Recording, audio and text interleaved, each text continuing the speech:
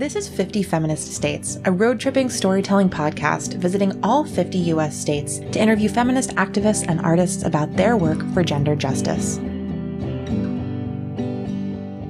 the glaciers of Alaska to the dunes of Indiana, I want 50 feminist states.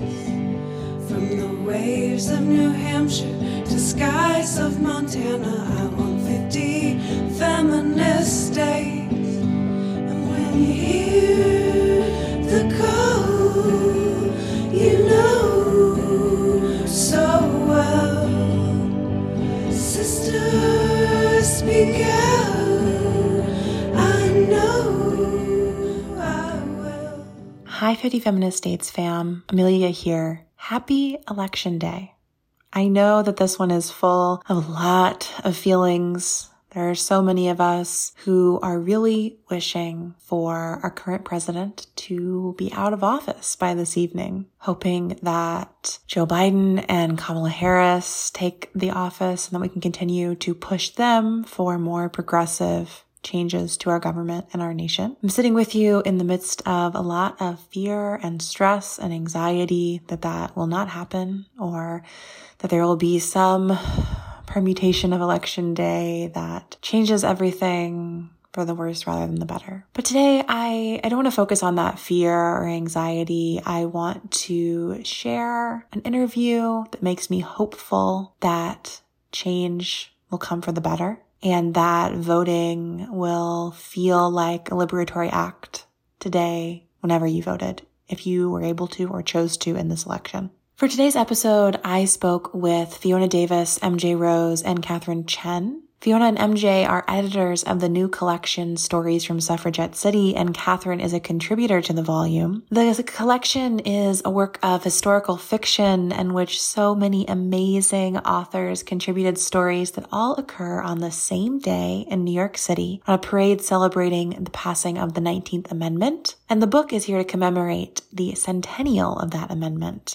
100-year anniversary of women gaining the right to vote in the United States. Now, of course, it's very important to note that anytime we talk about suffrage in the U.S., we have to talk about the fact that this was a suffrage movement that benefited white women to the exclusion of women of color, Black, Indigenous, and people of color in the U.S. We talk about that in today's episode. We talk about why celebrating the 19th Amendment is important while in the same breath being critical of it. And we look back as a way of looking forward together. If you've been listening to the podcast for a while, you might remember that I've done an episode on suffrage before in Wyoming, where I spoke to Colleen Denny, a professor there whose work on suffrage, and particularly suffrage in Wyoming, which was the first state to allow and invite women to vote, why it passed in Wyoming and the various narratives around that. So it was really exciting to revisit the topic of suffrage in today's episode, the 49th episode of the podcast on Election Day in 2020. This episode also wraps season 6 of the podcast, which has been a strange little wonderful mini season happening from my desk during Corona times. We're still technically on hiatus from road trips here at 50 Feminist States. I won't be traveling again until it is very safe for all parties involved to do so, but it's been really nice to bring you a few special conversations this season. As always, you can contribute to the podcast by going to glow.fm/50feministstates. There's a link in the show notes where you can make a monthly pledge of just $5.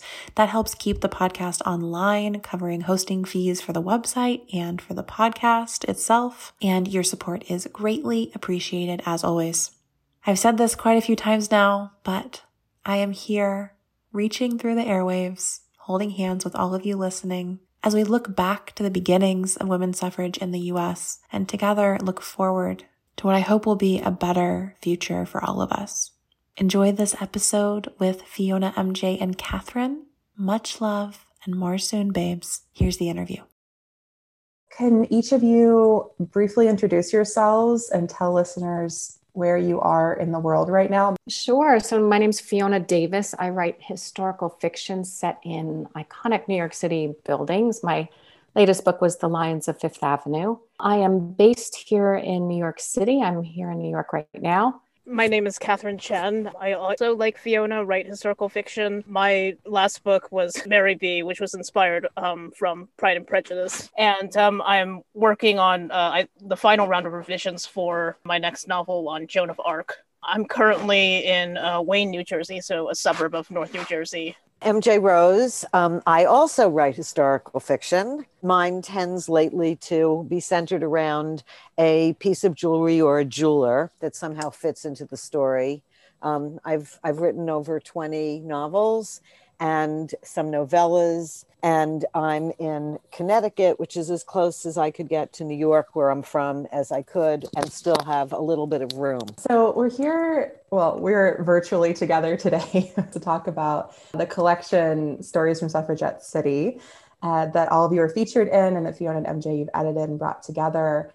I'd love to learn about the origin story of this collection. So I know it's motivated by the centennial of the 19th Amendment, but MJ, I'm wondering if you could share a little bit about the history of this project specifically. When did you start working on it? How are the authors selected? Anything else that comes to mind? Absolutely. So Fiona and I were invited to do some events together, and we were stuck in an airport for 3 hours because of a windstorm.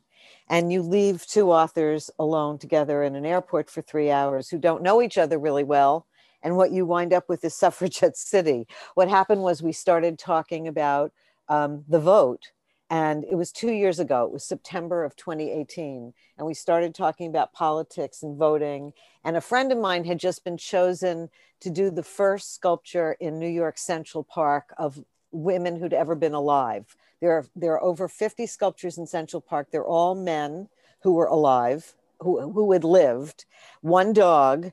And the only two women represented were Mother Goose and Alice in Wonderland. And my friend Meredith Bergman had just been chosen to do a sculpture of suffragettes. And it was a really big deal. And we were talking about it.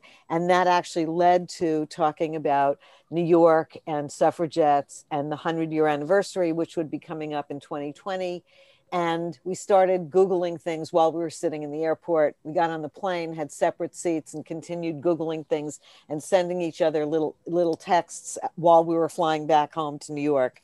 And by the time we got off the plane, we had the whole idea. And on the way to baggage claim, Fiona came up with the title of Suffragette City. She said it, and I screamed out, and everybody in baggage turned around and stared at me like, why is that woman screaming? Of course, you don't do that in New York because people think there's some kind of terrorist attack. But it was just a great title. So by the end of a week, we had made a list of all the writers we wanted to invite and had invited them all.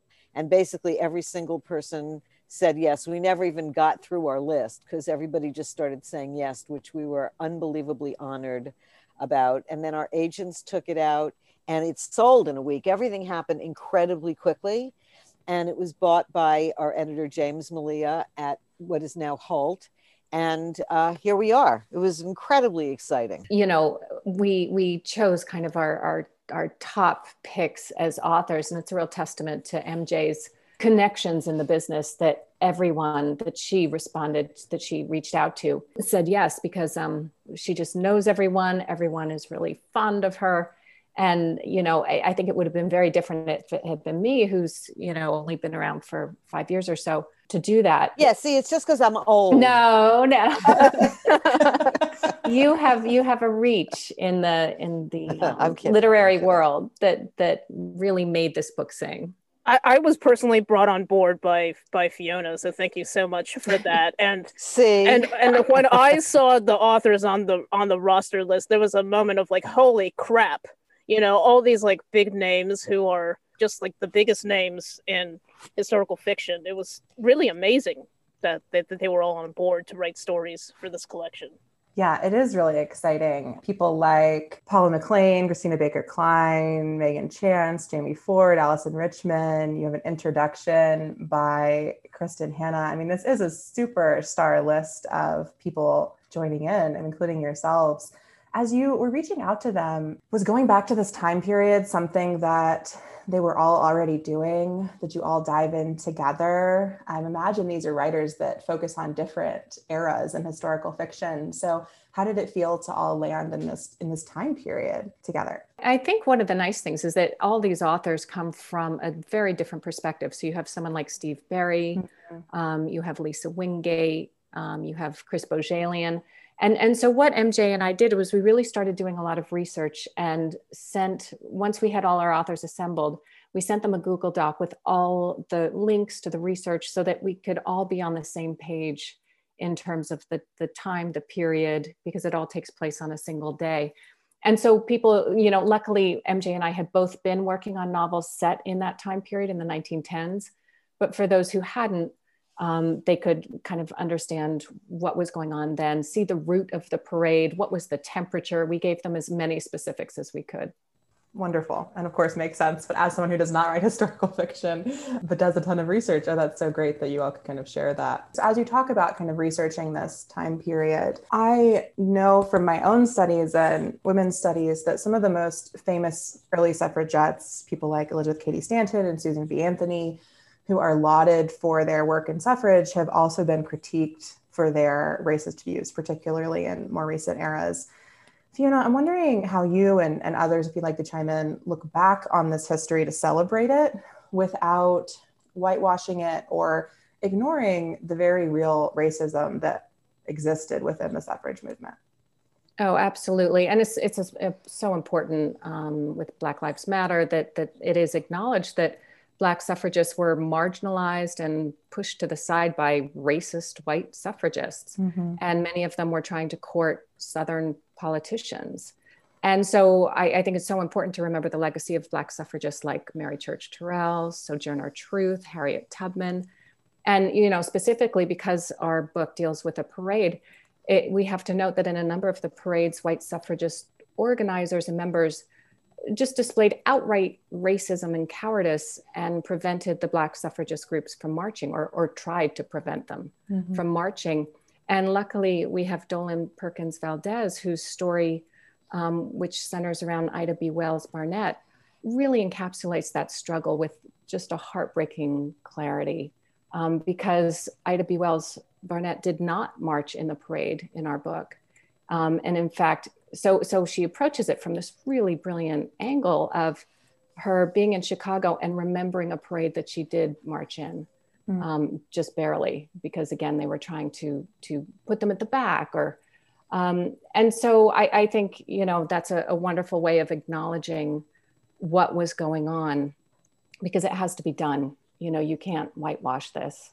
Mm-hmm. What do you think? Something I really enjoy, just having skimmed through a number of stories in the book and thinking about the project as a whole, is kind of looking back at this moment to celebrate it while also making space for those tensions and the reality that the feminist movement was racist for a long time. Some people would say still is in many ways and places. And so I'm wondering, maybe MJ, you could speak to this question, like, what do we gain by imagining ourselves or others back into these moments 100 years ago? If we pick up the book and read it and immerse ourselves in that world, what do you hope readers will take away from these stories? Well, I think it's one of the reasons I love writing historical fiction in general, and this book in particular, is that I think that things are sometimes easier to see through a historical lens or through the lens of an quote unquote other.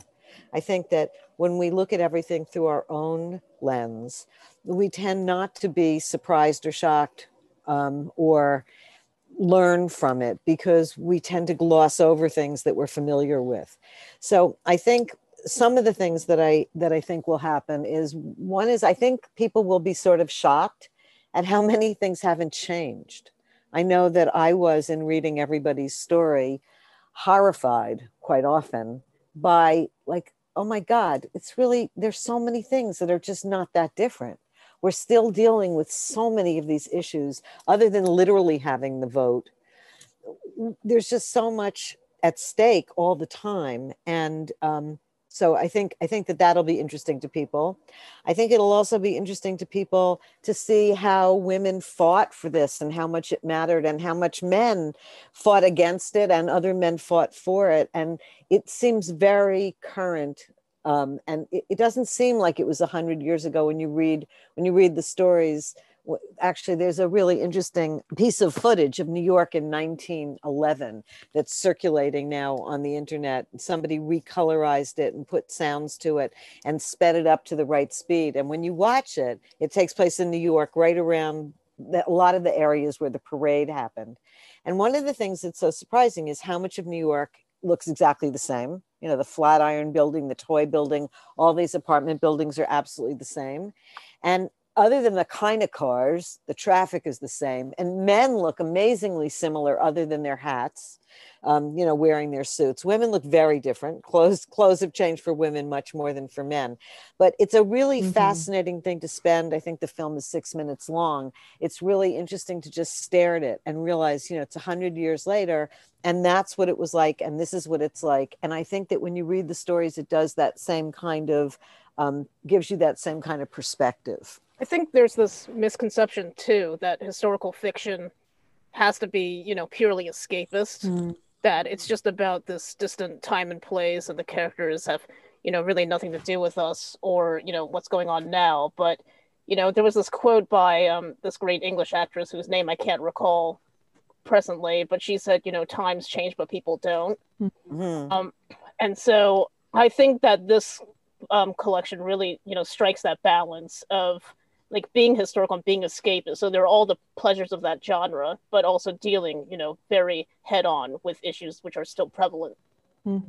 That feels very true to me too in reading it. And I think too, Katherine, I know one of the reasons I was excited to speak with you today is that you published an opinion piece or letter in the New York Times called "This is the Only Country My Mother Calls Her Own," that's about voting in this election and about the poignance and power of that for your mother, and I imagine, and you as well in the piece. Could you share that story a little bit with listeners and speak to what voting means to her and to you? Well, I was thinking of, before this talk, I was thinking of this quote by Alva Vanderbilt Belmont, who I know Fiona wrote about in her story, and I covered her a little bit in my story as well. And she said, I know of no profession of any trade that women are working on today as taxing on mental resources as being a leader of society. And I found that quote really interesting because, my own mother, she's certainly not a leader of society, I think in any way, but she is in a sense a direct descendant of all the suffragists who vied for the right to vote, all these decades ago. And I think it's a combination of many things that led her to vote this year in particular. It's strange to think of because when you look back on incidents such as, Vincent Chen being beaten to death in 1982, or Trayvon Martin, shot and killed in 2012, Michael Brown in 2014, those incidents, she was always aware of those, but they didn't resonate or land with her in a way that this year did. And 2020 was just this really potent, I would say, combination of just both the fallout of the pandemic, all the problems that revealed about our society, whether it has to do with, healthcare, access to healthcare, the disparities in, different races, contracting the virus and getting access to healthcare, and race, and George Floyd's killing. And this year was when the political became really, really personal for my mother. And that was, I think, the turning point when she listened to our president and his supporters on a daily basis on TV. And, the language that was often used was a trigger for, what was happening to her in the workplace and in her interactions with people, whether it was in the grocery store or in the mall. And, she was just overwhelmed by this change in her interactions with people in this place that she had called her home, her real home, which is, the US of A. And I think this was the first year she felt that she needed to take any kind of action, even if it's an action as straightforward as voting, precisely because it came from a deeply personal place this year. Mm-hmm. And, she voted in the primary, and New Jersey has, I think, a closed presidential primary. So it was more the act that mattered, not so much who she voted for, but because it was a closed primary. But then she voted recently again in the general election. And it was the first time that she ever voted in the general election. And it was funny because she was a lot more eager to vote than I was when the mail-in ballot arrived. She wanted to get it done. And this was in contrast to me, because I kept the envelope closed for many days. I didn't touch it. I didn't get around to it. And my mom was the one goading me to get it done, because finally she saw it as her duty. And she saw that she had a voice, and she was just, so overwhelmed too by the outpouring of support from the New York Times piece, because she never thought that a place like the New York Times, or, people like MJ and Fiona, or, any kind of editor out there would be interested in, her quote unquote small life. Mm-hmm. But actually, like, what she's going through and the issues that she's run into, they're symbolic of, larger problems in this country. So I think that was the first time it really hit home for her. Yeah, I think that's so powerful and poignant right now, talking about, I think each of us many of us feel like the New York Times would not care about our quote unquote small lives. And voting this year specifically during the pandemic has become this sort of thing so many people are doing at home. It kind of bleeds into our everyday minutia, right? Like a ballot arrives in the mail, you have to find time to fill it out. Mine also sat on my kitchen table for at least a week before I bothered to open it and, figure out everything I was doing with all the different propositions and various things on the ballot here. I'm wondering, for each of you, how have you approached voting this year? You're putting out this book that's about a parade and like a communal celebration in public of voting. How are you thinking about voting in a year when so many of us are doing it at home and many others are standing in line for hours and hours just trying to vote early, let alone whatever will happen on election day? How are each of you thinking about voting in 2020? I'm here in New York, and the lines are enormously long, which is exciting and wonderful. I had asked for an absentee ballot because I wasn't sure if I'd be here. And so I have that. And in fact, right after this, I'm meeting two friends, and we're going to drop them off at the early voting place that's just in the neighborhood, and then celebrate by going out to an outdoor lunch. And so, I'm really eager to get that out and get it off my plate and get the vote in. And then election day, I'm just slightly terrified and nervous. I think a lot of us are. And I think I'll be hunkered down and drinking a lot of wine.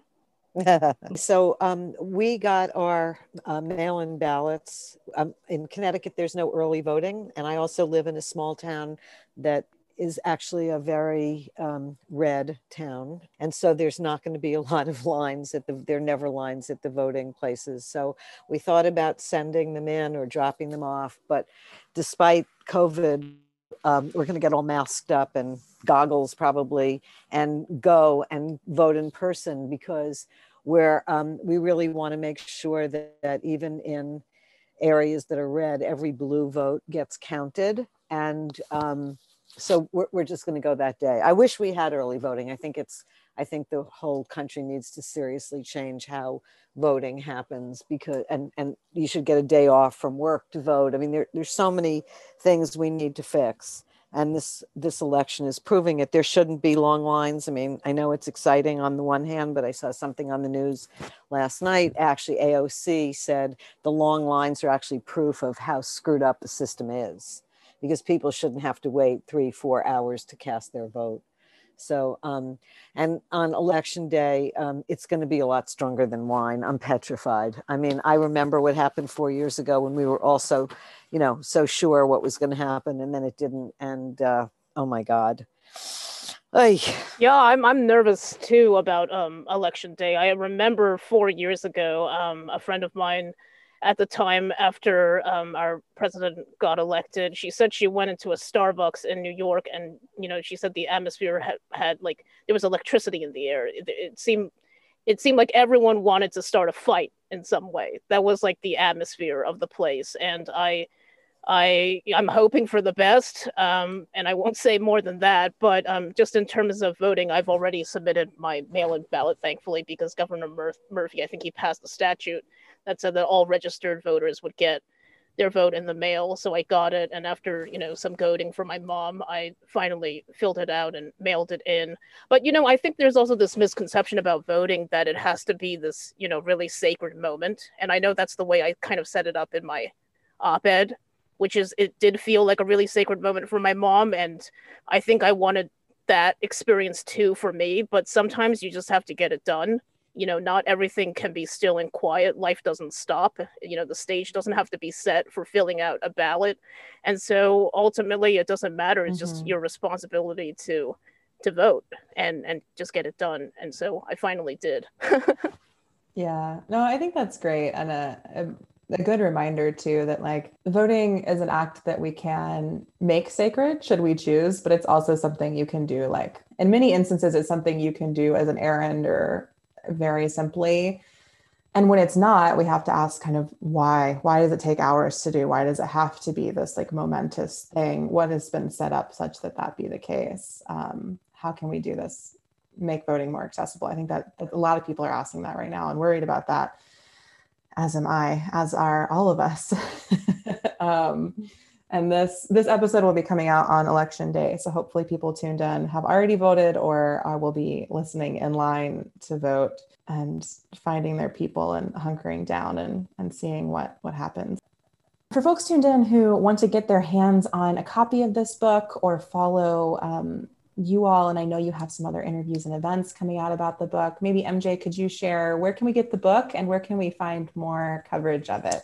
You can get the book at fine bookstores. It's sold at fine bookstores everywhere. It's well distributed. And Fiona has actually my website, person's been away. So Fiona's website is the best place to look for other events. So Fiona's at fionadavis.com. No, fionadavis.net. So, and they're all on my events page and more to be added. Okay, great. And then, Katherine, if we want to find out more about your work, where can we find you? I actually have no social media and no author website. So we can't find you. Yes. But which I so respect, by the way. I love that. All right. Well, we can find you in print. Yes, that's where I am. So. I'm very much a person of the past as well. Oh, I love that. I love that. All right. Well, thank you all so much for your time. Thank you so much, Amelia, and thanks for helping us get the word out. We really appreciate it. Thank you. Yes, thank you. 50 estados feministas.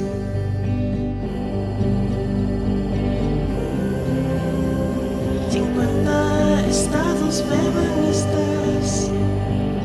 50 feminist days. 50 feminist days. 50 feminist days. 50 feminist days. Thanks for tuning in to this episode of 50 Feminist Dates. You can find show notes at 50feministdates.com/podcast and follow us on Instagram at 50 Feminist States. Special thanks to Danielle Sines and Jessica Neria for our theme song. Until next time, wild ones, we'll see you on the road.